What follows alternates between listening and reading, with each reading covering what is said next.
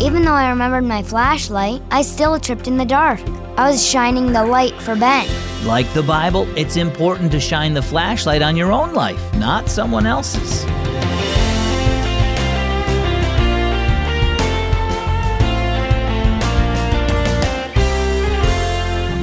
Guess what?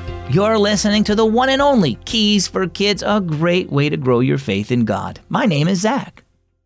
I love what David wrote in Psalm 119, verse 105. He said, "Your word is a lamp to my feet and a light to my path." Now, you might notice that he said the Bible was a light for his path and not for everyone else. See, often we're tempted to use the Bible to clobber a friend over the head with Scripture and try to point out what they're doing wrong. However, you should shine the light of God's Word on your own life before others.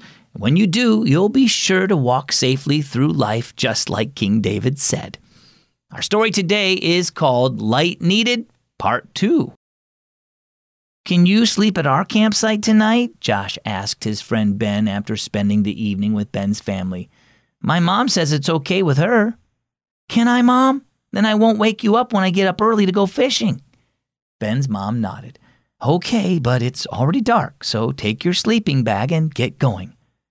As they started out, Josh snapped on his flashlight.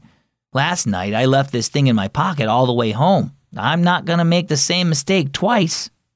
When they came to a narrow stretch of the path, Josh led the way and Ben followed behind him. "Can you see okay, Ben?" Josh turned back to light Ben's path. As they walked along, Josh continued to leave the beam of light on the path behind him, making sure Ben could see. "Last night, I fell over a tree root," Josh said, "and I don't want—" Oops! Down he went, and the flashlight went flying into a bush. After the boys recovered the light, Josh turned to Ben.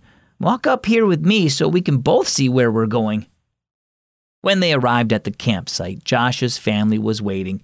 "We saw your light and heard a crash," said Mom. "What happened this time?" "Fell again even though you were using the flashlight, didn't you?" teased Cora. "Maybe you need glasses." After hearing the story, Dad smiled. "Do you know who you remind me of tonight?" he asked. Josh shook his head. "You remind me of myself again," Dad said.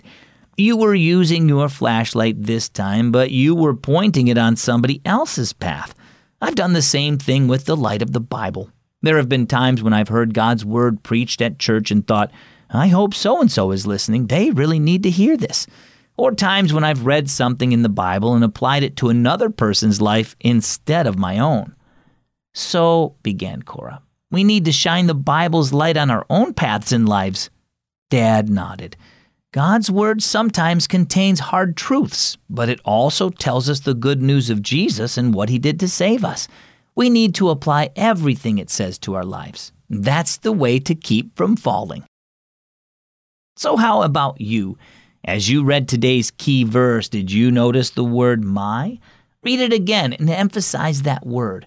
Whenever you read the Bible, apply what it says to yourself. Each of us must check our own heart when we hear the truth of God's word instead of pointing to others. Trust Jesus to help you shine the light of his word on your path by applying its truth to your life. Our key verse is Psalm 119, 105. "Your word is a lamp to my feet and a light to my path." And our key thought today, apply Bible truths to yourself. Join me and Keys for Kids Ministries for our week of giving. We're celebrating all that God has done through our ministry to spread the gospel around the world. Listen to stories of lives changed as we share an opportunity to support Keys for Kids. So if you love the Keys for Kids devotionals, take your grown-ups to keysforkids.net/week of giving. I'm Zach with Keys for Kids.